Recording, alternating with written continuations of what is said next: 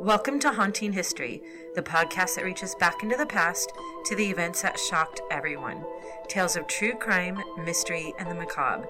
And when we're lucky, the stories where history and the people who lived it and the paranormal meet. Now, who doesn't love a good ghost story, right?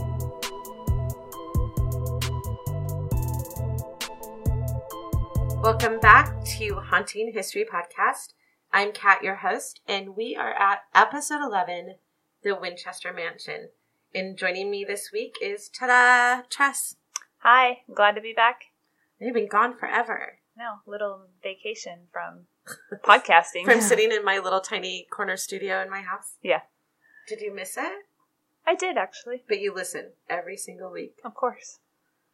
This week we're going to do the Winchester Mansion.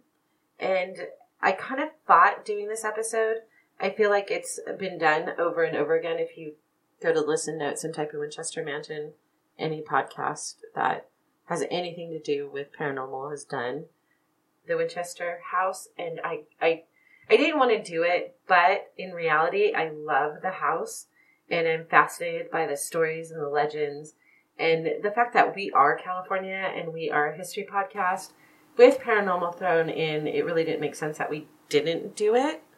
Have you been to the Winchester Mansion? Yeah, we did a mini honeymoon right after we got married where we flew to Oregon and drove down the coast, and that was one of our stops. And you were disappointed in it. I was, actually. But not in the house. A little bit yes and no. I was tired. I was hot. Well, that has nothing to do with the house. But no, the house wasn't exactly what I pictured in my head. Really? I knew it was pieced together, but I thought it was still going to be this big house, and then inside of it, the labyrinth. It is. That's what it is. But it's like pieces. The buildings are pieced together. I thought it was. I don't know. It was different. So, had you read about it? Yeah, I had read about it. I think I had watched a couple history shows on it, on Sarah and the family history. I love the house. I think the house is amazing. I didn't love my tour guide when I was there. And the tour guide. Yeah, the tour was just... super monotone. Yeah, it was probably a 16-year-old kid leading the tour, tried to make horrible jokes. I don't remember any jokes. I just remember her being really monotone. No, ours tried to make jokes on your right on everything. Is the parlor that Sarah sat in. If you stare long enough, you may see the shadow of Sarah. It was ridiculous. My friend was like, how much did we just pay for this? Yeah. It was really disappointing. But the house I thought was so beautiful. And to know that she was the sole architect on it, I think maybe that I went in with a different viewpoint than you did. Because you were expecting something different. I wasn't expecting it to be such a guided, tour.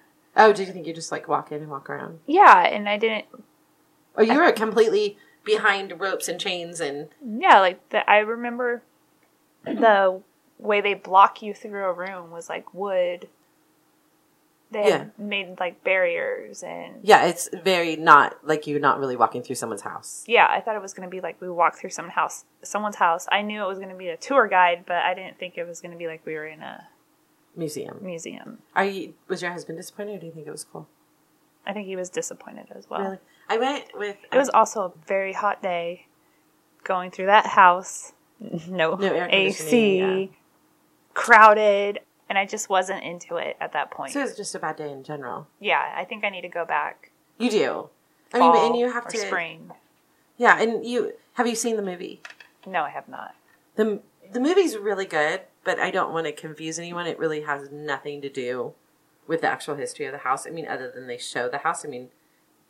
I feel it was more about her doctor, the storyline that they started with her doctor, than about Sarah Winchester. They touched on all the things, the 13 and all her being the architect and all this stuff, but they portrayed the 1906 earthquake as more of a paranormal experience than an earthquake. Oh. So, it's good. I would watch it. I enjoyed the movie. I was really happy bringing that I up saw 13 it. reminds me, that was another thing I was so annoyed with, was the steps. Why? There were I don't know why 13 steps, because I think there were some that it was 13 steps. But I think most of them are 13. there was a lot of weird. Just because the steps weren't the same length or height. They were not the same tiny. length. Sometimes you were taking big strides. You were just going just up. Aesthetically, it bothered you. It did, yeah. I was not happy then there. You weren't prepared for that. That's the point of the Mystery Mansion. Is that? Yeah, it was just weird. I don't know. I liked it. I looked at it differently though. I thought the grounds were beautiful. I thought the house was beautiful. And I didn't get to see the grounds. You didn't see the gardens and things? No, we did not get to see the gardens. I guess that was another tour, and I didn't do that one. I thought that was beautiful. And then I think the whole time, because I had read about Sarah Winchester before I went, and I kind of was just mesmerized by the fact that she did that all by herself. Because she had to be brilliant. I mean, they say that she was, which is what I'm going to talk about now. Sarah Lockwood, which that was her middle name, not her maiden name. Lockwood? Her middle name was Lockwood. Sarah Lockwood Pardee was born about 1840. No records of her birth exist, so it's been estimated that she was born between 1835 and 1845. So to be safe, most writings claim that she was born in 1840.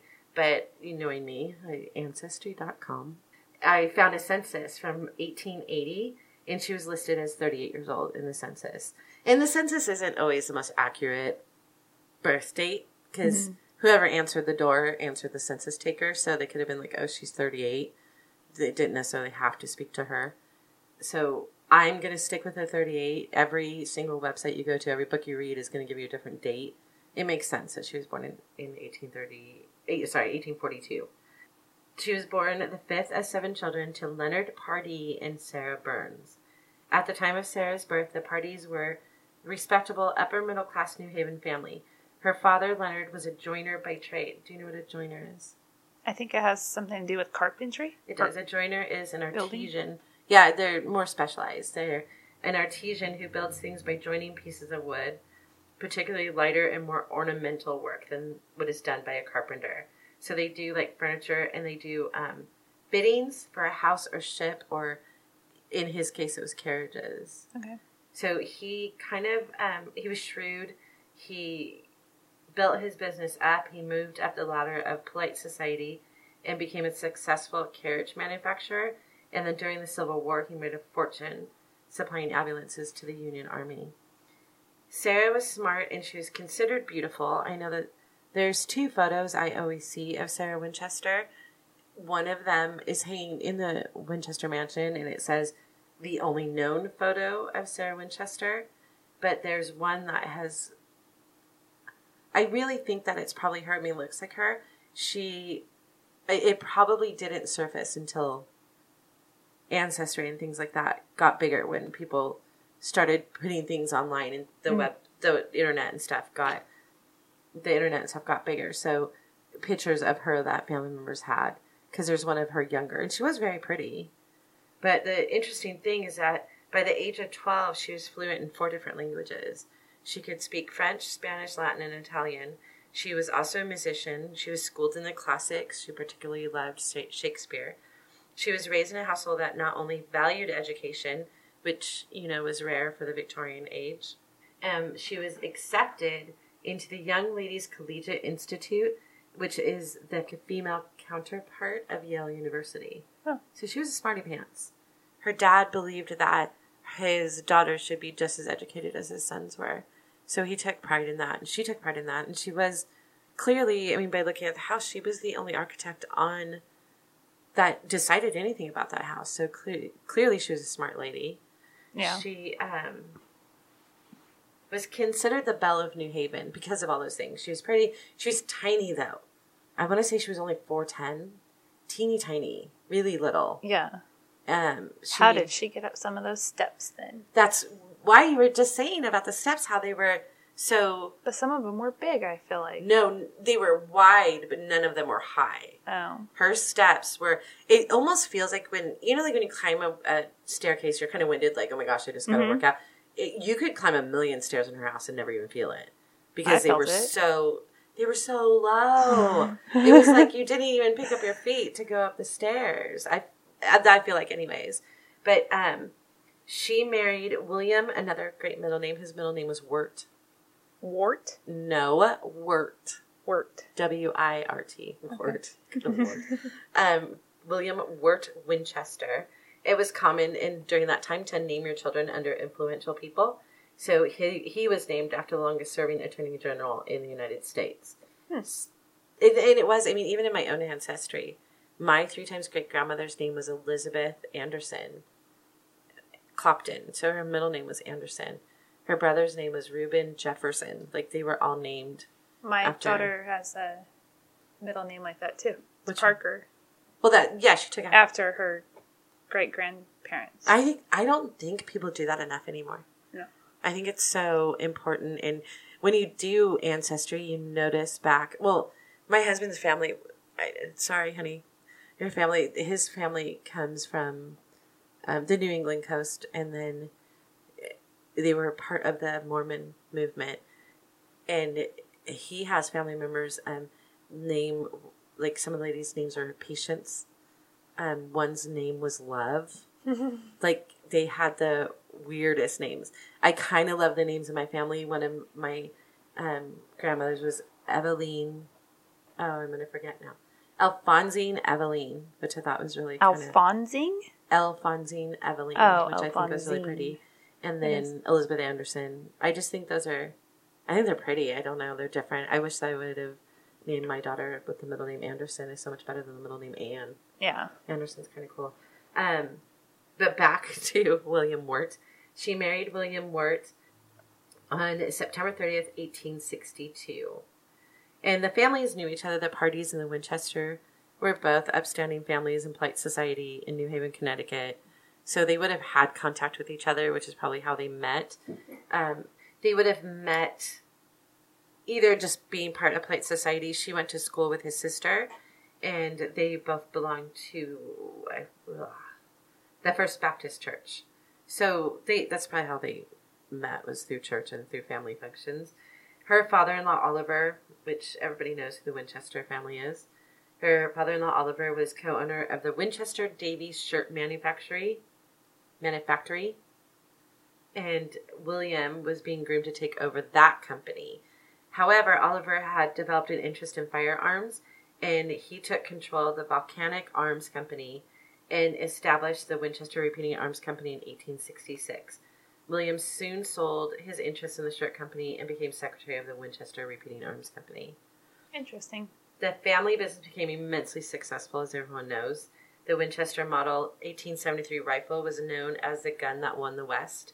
The company sold more than 700,000 rifles from that year through 1916. Wild West luminaries, Buffalo Bill Cody and Annie Oakley, celebrated their prowess with Winchesters, as did President Theodore Roosevelt. William and Sarah's only child, Annie, was born June 15, 1866. She was born with a disease. They refer to it now as Marasmus, which the definition of it now is probably not the definition of it back then, but it was a severe form of malnutrition due to the body's inability to metabolize proteins. Annie died a little over a month later on July 24th, 1866. And I looked it up, and like I said, I don't think it's the same. I think now they would have called it failure to thrive, but she could have had the disease. So the thing with Marasmus is typically it's the mother's pregnancy where she would be lacking nutrition, which would affect her child. Sarah would not have had poor nutrition or been starved, she was from a wealthy family. So I think that the baby probably died of maybe it is Marasmus, maybe that's what they call it now. Anything I can find on it talks about children from third world countries and things like that. Yeah, and it was just she was not getting enough nutrients from the mom. Yeah. And they didn't have formula yet. No, she would have had a few. And she wasn't able to, I guess fundamentally it says that you weren't able to metabolize proteins. So it is a disease. The Marasmus is a disease. I don't know that that's a common thing now is what I'm saying. I don't know. How would they have known that was the issue back then? So she was failure to thrive. She didn't. Oh, I looked up her grave on Find a Grave. Anne or? Well, Sarah? The whole family's there, okay. But Annie in particular, because I just wanted to see what they did. They were a wealthy family, and me obsessed with the whole cemetery thing all the time. I looked it up, and it's a beautiful cross. I mean, it's gorgeous, carved out of stone. And then she's buried next to her mom and dad. And then behind them is another huge monument of stone with a big cross and vines and everything. It's beautiful. It's in Connecticut. It's all really, really extravagant, and I'll put it on our website in case anybody wants to take a look at it. It's beautiful. But she was less than 6 weeks old, I think, when she died. Oh, yeah. Sad. I don't doubt. They make a big deal about it, the Winchester Mansion, that Sarah was devastated by the loss of her daughter and the loss of her husband. But in reality, her daughter died in 1866. Her husband didn't die until 1881, so 15 years later. Did she start the building after the father or the dad? Oh, yeah. Husband died? They were still in Connecticut. Her husband died in Connecticut. In fact, in the 1880 census, which is the year before William passed away, they were living in the same house as Oliver. They were living with the Winchester family. Okay. They weren't in their own home. They were living with... So she moves... you're probably going to get to this. Yeah, what she did, it says in 1881, she suffered the loss of her husband, who died of tuberculosis at the age of 44. Apparently, he was sick for a really long time. I can't find a lot of records of it. I'm assuming they lived with his family because he was very sick for a long time. After he died, she went... there's a newspaper article from New Haven, Connecticut, that says that Sarah removed herself to Europe. So some people say she took a 3-year world tour and just went all over Europe, and then came back and moved to California. And this is the weird thing. They say that she moved to California to be closer to her Pardee family, her maiden name. I don't know if that's true, because they said that one website I thought was really interesting said that she took up residence in the San Francisco Bay Area and eventually moving to what is now known as San Jose. She purchased an 8-acre farmhouse on 161 acres from Dr. Robert Caldwell. Her apparent motive for the move was to be close to others in the Pardee family. This I question, because she doesn't seem to have a lot of connection with family, for one thing. I'm curious why, if he had tuberculosis, why they stayed in Connecticut. Why would they go anywhere else? California, the weather would have been better, just like they always sent people to a better climate who had tuberculosis. I didn't know that. It was healthier for them. It was easier to breathe and things like that. One thing I read said that she moved particularly because of a man named Enoch. God, I love these names. Enoch Pardee. And this whole website goes on and on about how she moved. He was part of her family, and she moved here and lived in San Francisco. And maybe he is related to her. I can't find the family tree where he is. But again, it's not. A lot of the trees aren't public. So, I just didn't think it was really pertinent to the story, so I didn't really look that much. But this one website goes on and on about this Enoch Pardee being a famous occultist. OCULTIST. So I was like, wow, okay, there's her connection to like the superstition and the paranormal and the spirits and all this stuff. And then I looked up you know what an occultist is? What is it? Ophthalmologist. Like an eye doctor? An eye doctor. Back in the 1890s, 1885. Yeah, because I was super excited because I was like, oh, there's the connection, and I get it. That's why she was so weird. Well, and yeah, I was like, that makes sense. And then I got super, ridiculously excited because I looked up him and I found a census that he was listed on and his profession. And the cool thing about Ancestry is that sometimes you can't read the handwriting. It's very difficult to read some of it. But on certain things, if you highlight it, it'll tell you what it says. And really big, I was I was doing this really late. It was 10 o'clock at night. And it lit up occultist. And I was like, oh my God, bells went off. And I was super excited. And then I was like, wait, maybe I should find out what an occultist is. Because that seems really weird to list it as a profession. Well, no. I feel stupid because he's an eye doctor. He was just a freaking famous eye doctor. Yeah, annoyingly so. But how do you be a famous eye doctor? I guess maybe he did some really great surgery. Maybe he figured something out. I don't really. But by then, I saw he was an eye doctor. He was just nice. So he didn't whatever. blind people when he checked their eyes. Yeah, and it's sucky because this whole website went on and on about how he, maybe that was her connection to the occult or whatever. And I was like, no, it's her connection. Maybe she got a discount on glasses. I don't know. But it reminded me when I did it, and I'm going to come to it, and it probably is part of my obsession with ancestry and Find a Grave and things like that is that you can almost always find a connection to yourself, to your family before you. And I know that sounds really kind of weird, but, and this is maybe why I'm kind of was always sort of into the whole Winchester thing, is because a lot of people claim that Sarah was a spiritualist. And you know what a spiritualist, or you didn't, you said you didn't know what a spiritualist was. I did not know what that is. I had an idea, but... Forgive me for using the Wikipedia explanation for it, but it's really the easiest thing I've ever read that to convey what a spiritualist was.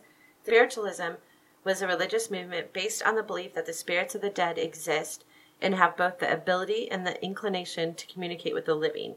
The afterlife or the spirit world is seen by spiritualists not as a static place, but as one in which spirits continue to evolve.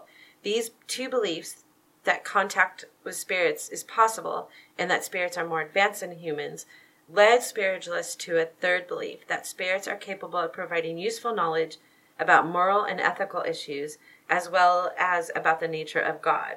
Some spiritualists will speak of a concept that they refer to as spirit guides, specific spirits often contacted who are relied upon for spiritual guidance, and spiritualism, a branch of spiritism. Spiritism, a branch of spiritualism developed by Allan Kardec and today practiced mostly in continental Europe and Latin America. So, again, that was the Wikipedia. But, I mean, I know we were joking about it earlier before we started recording that they're just they're ghost investigators. But they believe that they're more intelligent than what a normal... Right. They believe... They're feeding you information and they're leading They're your helping way. you to live a better life. Yeah. They have a better worldview than you do because they've lived life, they've died, and now they can come back and give you wisdom. And now they see everything, yeah. Right. They know all. That's what spiritualism was. And this is what I started a few minutes ago, and this is why... I mean, we all know that I have a fascination with, like, history and dead people, and I always joke that I was born in the wrong decade, like, by hundreds of years, and my family's always joked about that I had an old soul, and I'm not fascinated by death exactly because I'm actually terrified of death and probably unnaturally afraid of it, but I've always had a fascination with dead people, I guess. I don't know how else to explain that. Learning about people. You have a fascination about learning about people. Well, no, because I was going to say, when I went on my road trip to the Winchester Mansion, mm-hmm. I happened to go with a group of other people. And every time we would pass the cemetery, one of the guys would yell out, "Look, Kat, dead people and shit." So, like, I've clearly been like that my whole life. It's just something about me. I don't know. I'm sure there's other people that are like that. Hopefully you're out there listening. And I'm not alone. But one night I was doing my family tree. And when I first joined Ancestry, and this was years and years and years ago, I was obsessed with it. I would do it at 3 o'clock in the morning. I couldn't go to sleep. I would stay up all night and do my family tree. And one night I had found a lead to, it was on my maternal grandfather's side. And I had found a lead to one of the names, and I had looked through old documents that I had, and the name matched. I was like, that's my, like, 4 times great grandmother. And so I got super excited, and I started following her, and I found a census, and it was her, and it was like it was my family. I found all the names, and it, on that census in particular, listed that they were French, which is my other obsession. I took classes in French. Like, I should be completely fluent in French by now. I'm really not, but I was always obsessed with the French language, and they were French. And the biggest thing is that it listed their religion, and they were spiritualist. Oh, wow. And bells went off. I was just like 3 o'clock in the morning. I'm like waking up my husband. I'm like, oh my God. And he's like, well, that makes sense. You're like, you're ghost shit. Like, I believe that, though. I believe that, like, they show those commercials on Ancestry all the time. Mm-hmm. And really, Ancestry should just pay me to sponsor them. Mm-hmm. Like, I really do have space for you, Ancestry.com. The commercials where they show, like, the photographer, and then she finds out, like, her great-granddaddy was, like, someone who developed cameras or whatever. Yeah. I do believe you are where you came from. And I think that moment was such an awakening for me that explained, like, why am I, even when I was, like, 13, why am I so interested in, like, the past and dead people and stuff, and fascinated by anything I could read about Hans Holzer and things like that, and dead people. And realize, like, right at that moment that it's not me. It came from before. Your spirit guide's leading you. Maybe that's it. But I really think that more people should probably do their family tree. I don't think you know who you are until you know where you came from. And I think a lot of times it explains a lot of things that you didn't realize why you loved it or why you were fascinated by it or why you had this particular interest. It's somewhere in your lineage. It's there somewhere. And I need to do mine. You should. I'll do it for you. Okay. I mean, we know I've never talked about it, but I have a business on the side that's called Hidden by History, where I help people. Well, you just helped me actually recently on a case. I help people find their adoptive families. Yeah. And I helped a historical society find a trophy they were looking for. So, I mean, if only I could turn it in where we wouldn't have to work together every day at another business. I could just work on my own. But back to Sarah. Sarah had inherited $20 million plus 50% stock in the Winchester Repeating Arms Company when her husband died, which gave her something, and now get this. She, in royalties back in 1881 when her husband died, she was getting $1,000 a day. Do you have any idea how that translates to today? Probably $2 million. No, daily. I'm saying she was getting $1,000 a day. I know. Wouldn't that be like worth like $25,000. Oh, 25. Wishful thinking. It's not the mega millions. Inflated. Yeah, she. It would be closer to getting between $25,000 and $35,000 a day. Yeah. She. To say that's wealthy is an understatement. Some say that she hated the company and all it stood for, and that's why, we'll get into why the whole superstition thing. But people say that she hated the company. She didn't want everything to do with it, which. This is why I think a lot of things about Sarah is just kind of bull, because she never turned down that money. Yeah, if she hated she invested that money. Yeah, she didn't hate that money. Walked away. Yeah, she invested that money. She made sure her family got parts of that money. She built her house. She paid employees for 38 years. She did not hate that company. Mm-hmm. If you hate that company, you walk away from it. You don't take the money from it and run.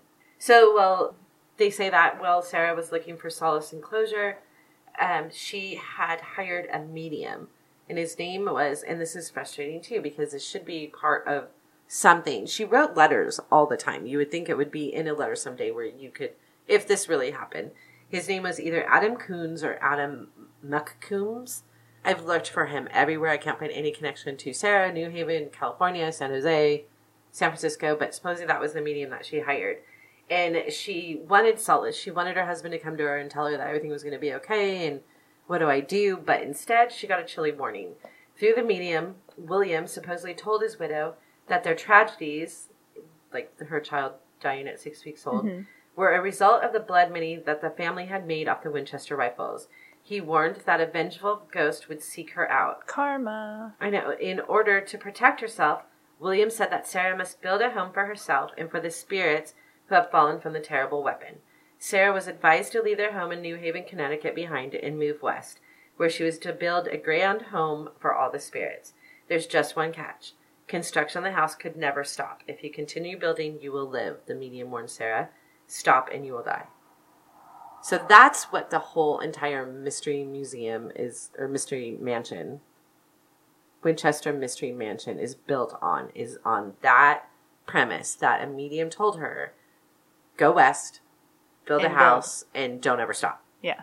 So 24 hours a day, right? Yeah. So the story goes that Sarah bought this farmhouse on all this land just so she could follow the advice of this particular medium. And again, she wrote letters all the time to her family, to her sisters, to everybody. She was a letter writer. Somewhere in there, she wasn't, Sarah was smart.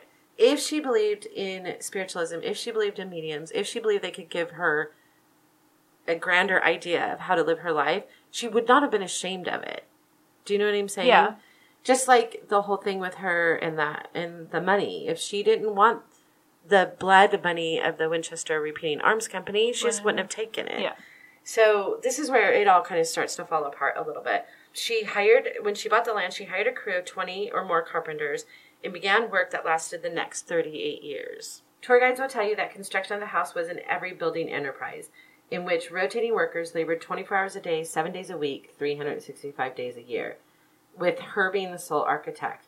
The house gradually grew to the height of 7 stories in some areas and 500 rooms. I want to know how much she paid those people. If she was making that much money She paid them well. I mean, there's Like, never were been a they dispute rich that, because and a lot of of them, her? and a lot of them they don't really talk about it. A lot of them lived on the property in outhouse, like I always say outhouses. It's outdoor That's houses. gross. They had houses like on the Barracks. property. Yeah, not really barracks. They had like their own like homes and Cottages. they grew up there. Yeah, where children actually grew up. Children actually grew up on the property. They some estimates say that at one point the house had 5 to 600 rooms. I don't know if that's true. It was definitely an awesome site. I mean, there was nothing else nearby. It was that big giant house. Although the 7 stories are no longer there. The earthquake of 1906 knocked down. I was going to say, there was no way there was that many it was rooms 4. in that place. No, after the 1906 earthquake, the top 3 stories collapsed. Oh, okay. So it's now, currently, it's at, I believe, 4 stories. It's been a long time since I've been there. But the 1906 earthquake caused significant damage, and parts of the higher stories were either torn down or just closed off. But the house is still magnificent. When Sarah died, the house boasted 47 stairways, 47 fireplaces, 13 bathrooms, 3 elevators, 2 basements, 6 kitchens, 160 rooms, over 24,000 square feet, 2,000 doors, and 10,000 windows, which, by the way, I read on one website is more than the Empire State Building. Oh, wow. One of the things that stood out to me on the tour that I can remember that I actually enjoyed was a kitchen. I wanted the kitchen. I wanted the sink that was in it. It was giant, right? Like giant Yeah. and deep. Yeah, I remember the sink. And, Well, and it had a way where you could like serve through the window or something. Oh, I don't remember that. And then I do remember the sink though, and it was low. I remember it being low, like how easy this would be. Well, she didn't do her own dishes. I know she didn't do her own dishes, but maybe she had short people working for her. I know. I think it would just be more convenient. Like sometimes when you're doing dishes, your back starts to hurt. Like having the sink lower. But I think that was normal. But she created certain things like something about drains. Like she created a new kind of drain or something, and I'll get to that. But I ended that with Empire State Building and 1 seance room. She had 1 seance room. I don't remember. And it was really only... Oh, you don't remember the seance room? No. Oh, it was upstairs. They make a big deal about that stupid seance room. I don't remember. Which I'll get to later, but... I remember walls... They'd walk you through it. That had wallpaper, like, were gold-plated. I remember a bed that looked super uncomfortable. You need to go back. You definitely need to go back. The house, again, was just this enormous house, and the only people that lived there were the servants and then occasionally her niece. There were maze-like corridors, doors and stairs that led to nowhere. There were rooms within rooms and little doors that would open to wide spaces. There are also shortcuts that lead you in circles and quickly transport you to the other side of the house. Like you can be on one side of the house and take like a shortcut that nobody... Yeah. Adding further confusion is the prime numbers, 7, 11, and 13, which are repeatedly displayed in various ways. In fact, she had a chandelier reworked to hold 13 candles instead of 12. There are 13 sink drains, various sets of 13 wall hooks installed within the home, 13 bathrooms. This is weird. I remember seeing a window that had 13 panes. Like more than what I could find information on. Yeah. I don't remember exactly what they were, but I remembered particularly like a window with 13 panes or something. Rumor has it that 7 and 11 were lucky numbers, and they were used to create positive vibrations to cancel out the evilness of the number 13. Then why have 13 so much? It says Sarah had multiple master bedrooms built, and she slept in a different one every night so the spirits couldn't find her. She was too smart. She was a spiritualist. Why would she not want them to find her? Again, she was too smart. She was not... I feel like sometimes they dumb her down a little bit. Like some crazy old lady that... She wasn't crazy either. She stayed on the board of the Repeating Arms Company. You can be smart and crazy. Well, no, I know, but she just... She wasn't. I don't believe... Maybe. I don't know. I don't believe that she was. Others claim that the house is an intricate puzzle where Sarah created encryption codes inspired by Francis Bacon. They talk a lot about her being part of the Freemasons and the Rosicrucian. I don't think I'm saying that right. I can't say that word. I can't even read it right.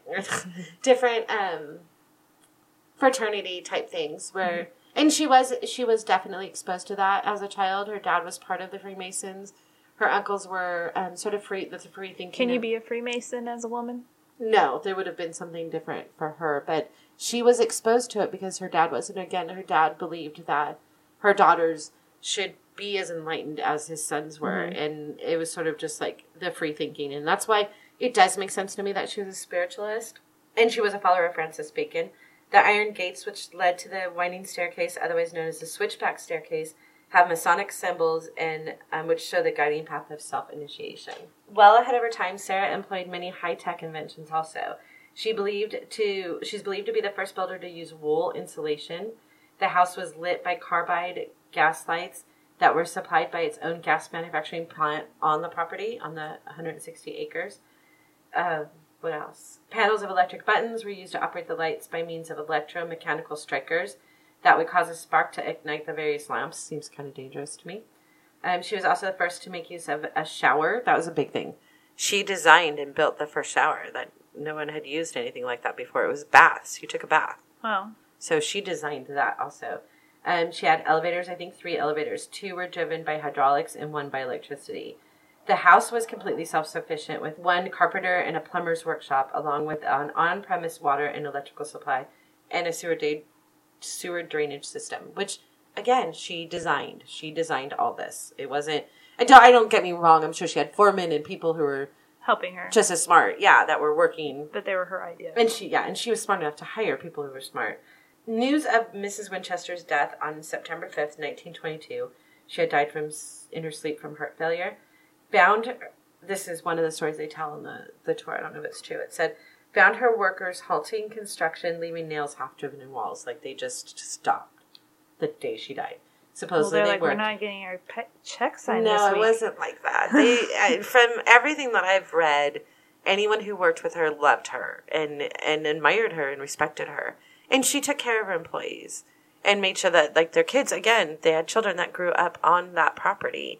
She was a good woman. There's nothing written about her negatively other than that, maybe she was crazy. I don't know. I'm not saying that she wasn't, but in your real job, if your boss died, would you continue your day's work? Well, they're saying that that's not what I'm saying, though. They're saying that the minute she died, they heard she died, they walked away from the site. Like, they left nails sticking out of the wall. Like, that's it. She's dead. Like, we're walking away. It wasn't so about... sad. Yeah, that's what I'm saying. It was more that. It was more like, we're done. Like, it was... The way they tell it is more... It's not like, oh, you're not going to get a paycheck anymore. It was more like, they were like, oh, it's the end. Like, sad. Yeah. Well, they were probably doing it for her. Well, they were definitely doing it as for well her. As the pay. Right. But... In accordance, she had a 12-page, 13-part will that she signed 13 times. Now, this is the thing that gets me. She signed her will 13 times. It wasn't particularly necessary to sign it 13 times, but she did. And that's evidence to me. Like, where the window and the hooks and all that stuff, that all could have been added before or after her. Mm-hmm. But her will is kind of bizarre. I think that's kind of weird that she signed it 13 times. And it was 13 pages. Her entire estate was divided up. So did she sign each page? Or was it at the end, it was like 13 signatures? Okay. Her entire estate, and who knows if it's true. I tried to find it. I couldn't find it. Sarah had her entire estate divided up in generous portions to be distributed among a number of charities and those people who had faithfully spent years in her service. Her favorite niece and secretary, Marion Marriott, it's a difficult one to say, oversaw the removal and sale of all Sarah's furnishings and personal property. Roy Lieb, Mrs. Winchester's attorney of many years, had been named in her will and is executor of her estate. He sold the house to the people who in 1933 preserved it as a living museum.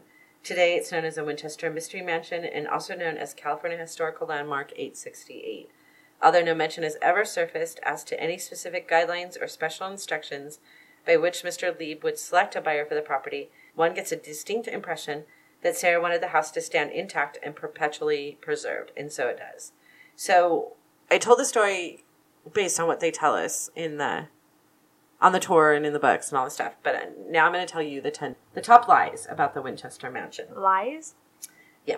Okay. And it's kind of a drag because although I believe that Sarah was far more involved for the time and place that she lived, and I do believe she was a spiritualist, and that may or may not have anything to do with the fact that I have spiritualists in my family, and I have a connection to her that way, and I've always been fascinated by her. So I'm just going to go ahead and believe that she was a spiritualist because no one's ever proved me wrong.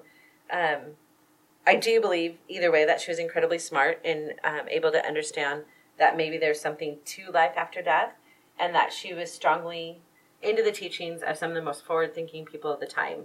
I mean, clearly she was smart. Maybe she did dabble in seances and mediums, but I don't think that she was a frightened woman. I never, in anything I've read, I can't, and the way that her workers spoke of her, and there's a book written by one of her neighbors, is that she wasn't scared. She wouldn't have slept in a different room every night because she was scared of a different spirit. Well, if you had, how many rooms? 160. Why not sleep in a new room every night? I just don't think if she did, I don't think it's because she felt like the spirits were... Take advantage of your rooms. Yeah, I don't think that she was afraid of spirits getting to her, though. Yeah. And again, I don't think that she was walked around being a frightened woman. And again, the easiest way to have gotten away from the spirits of the Winchester Repeating Rifle Arms Company would have just been to walk away from the fortune and amassed. She could have just easily have been like, hey, I don't want to have anything to do with it. According to a book by a local historian, the mysteries that attract thousands of people each year were manufactured by a family of 1920s carnies, like a carnival family, are the ones who bought the house, who first leased and later purchased the property. In her tell-all book, Captive of the Labyrinth, Mary Jo Ignofo, and I hope I'm saying her name right, and if you want to buy this book, her name is Mary Jo Ignofo, and it's Ignoffo, lays out her research and findings. The house was worked on, this is what the claims are, the house was worked on 24/7, 365 days a year. This is not true, the author says. Winchester, in her own letters, explains that she sent workers away for months at a time. Like, she talks about it. There's actual writing of her saying that. They weren't there? Yeah, I sent the workers away for Christmas. Tour guides tell visitors that Sarah felt guilty over the deaths caused by the Winchester rifle. The author says, nope, shame would have been the furthest from her mind. People associated with the company and those who wrote about it looked at it as an American success story, and a sense of pride was more likely than one of guilt. Plus, she spent money freely. Hello? Yeah. Sarah sought to confuse the spirits with the weird construction. The doors and stairs that lead to nothing, the author says, had much more to do with the earthquake than any desire to confuse anyone from living or dead. One story I read said Sarah was trapped in her room for several days after the quake, and workers have told people that she was up on one of the higher floors when the earthquake struck, and one of the walls had collapsed, blocking her door, and she couldn't get out. They had to basically take parts of the house down just to get her out during the earthquake. How long it took to even find where she was at in a house that big? That's what they talk about too. Well, that might have been her bedroom. They might have known where she was, but it wasn't that easy to get to her. Yeah. Again, don't know if that's true or not. It's hard to say. People say that it was torn down. You know what I mean? People say that the doors and stairs lead to nothing because she was trying to confuse the spirits. Yeah. The author is saying that no. Doors and stairs lead to nothing because there was something there and now there's not. Mm-hmm. The seance room, she says, if Sarah really was a spiritualist, please don't take that away from me. They say that if she was a spiritualist, no one denies that seances, and no one denies that. I was going to say, no one denies that that she was a spiritualist. But seances were typically social affairs. It's unlikely that she hung out alone there holding solo seances or playing with a Ouija board. In fact, if she were to hold seances, it would more likely have been in the front parlor. And mention of the seance room didn't show up until 1928.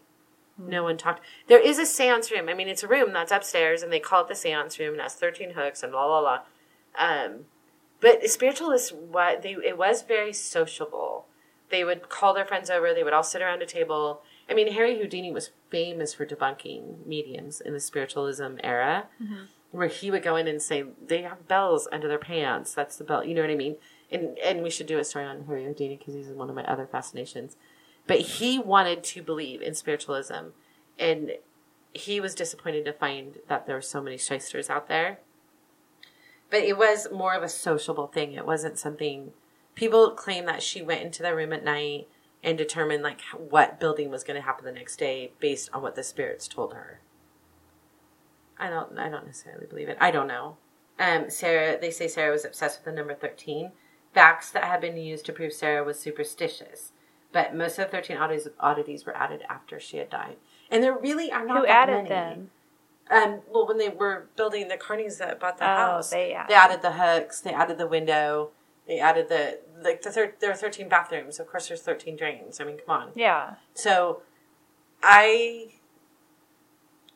feel like if someone was really truly obsessed with 13, she would have built a house that had 13 bedrooms with 13 windows and 13 steps. Doors. Yeah, I don't think it would have just been 13 hooks, a window, a chandelier. You know what I mean? Like, yeah. I don't know.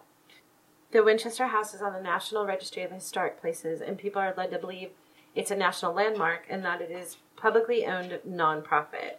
In fact, it is not. It is a privately owned and it is a for-profit enterprise. The last thing is, after she died, no one came forward to tell the truth, but that's not true either. Former neighbors and workers, along with 2 young men who were raised on the ranch, attempted to tell the press about how interesting and what a good woman Sarah Winchester was. Their stories fell on deaf ears. It was more interesting to believe the propaganda. It's really up to the visitor to either believe or not believe. I tend to believe it's somewhere in the middle. During our tour, a friend of mine took a picture of what was supposedly Sarah's sitting room, and there's a really weird shadow in it when the picture was developed, and she was using an old, a camera. Like a real camera. Yeah. Film. Yeah. If I can get a picture of that, if she still has it, I'll put it on her website. I really doubt that she does. It's an old house, and clearly that Sarah loved her house. It's been there for over 100 years. People have lived and died on the property and on the land. It's not that far-fetched if you're a believer to think that it's haunted. I don't necessarily believe it's by the victims of the rifle, but maybe more like those people that had lived there in the area rather than the rifle people. What do you think? I don't think that she was crazy or she was trying to confuse the spirits. I think that she had so much money. She didn't have anyone significant to carry on her part of the company. So maybe she was just trying to use her money as much as possible and help other people and employ people. It could be. And make them work for it instead of just giving them handouts. Well, and maybe she just loved architecture. Maybe it was just fun for her and or she kept people working. It as art. Maybe. Yeah. That's very likely also. I mean, it wouldn't probably draw people in. It probably wouldn't draw people in like the Winchester Mystery Mansion does. No, they had to come up with a story. They had to come up with some kind of story. To make money and to continue making money off of this weird, crazy house. I don't necessarily believe it's not haunted, though. I do believe it could be haunted. It's over haunted. 100. Yeah, it's over 100 years old.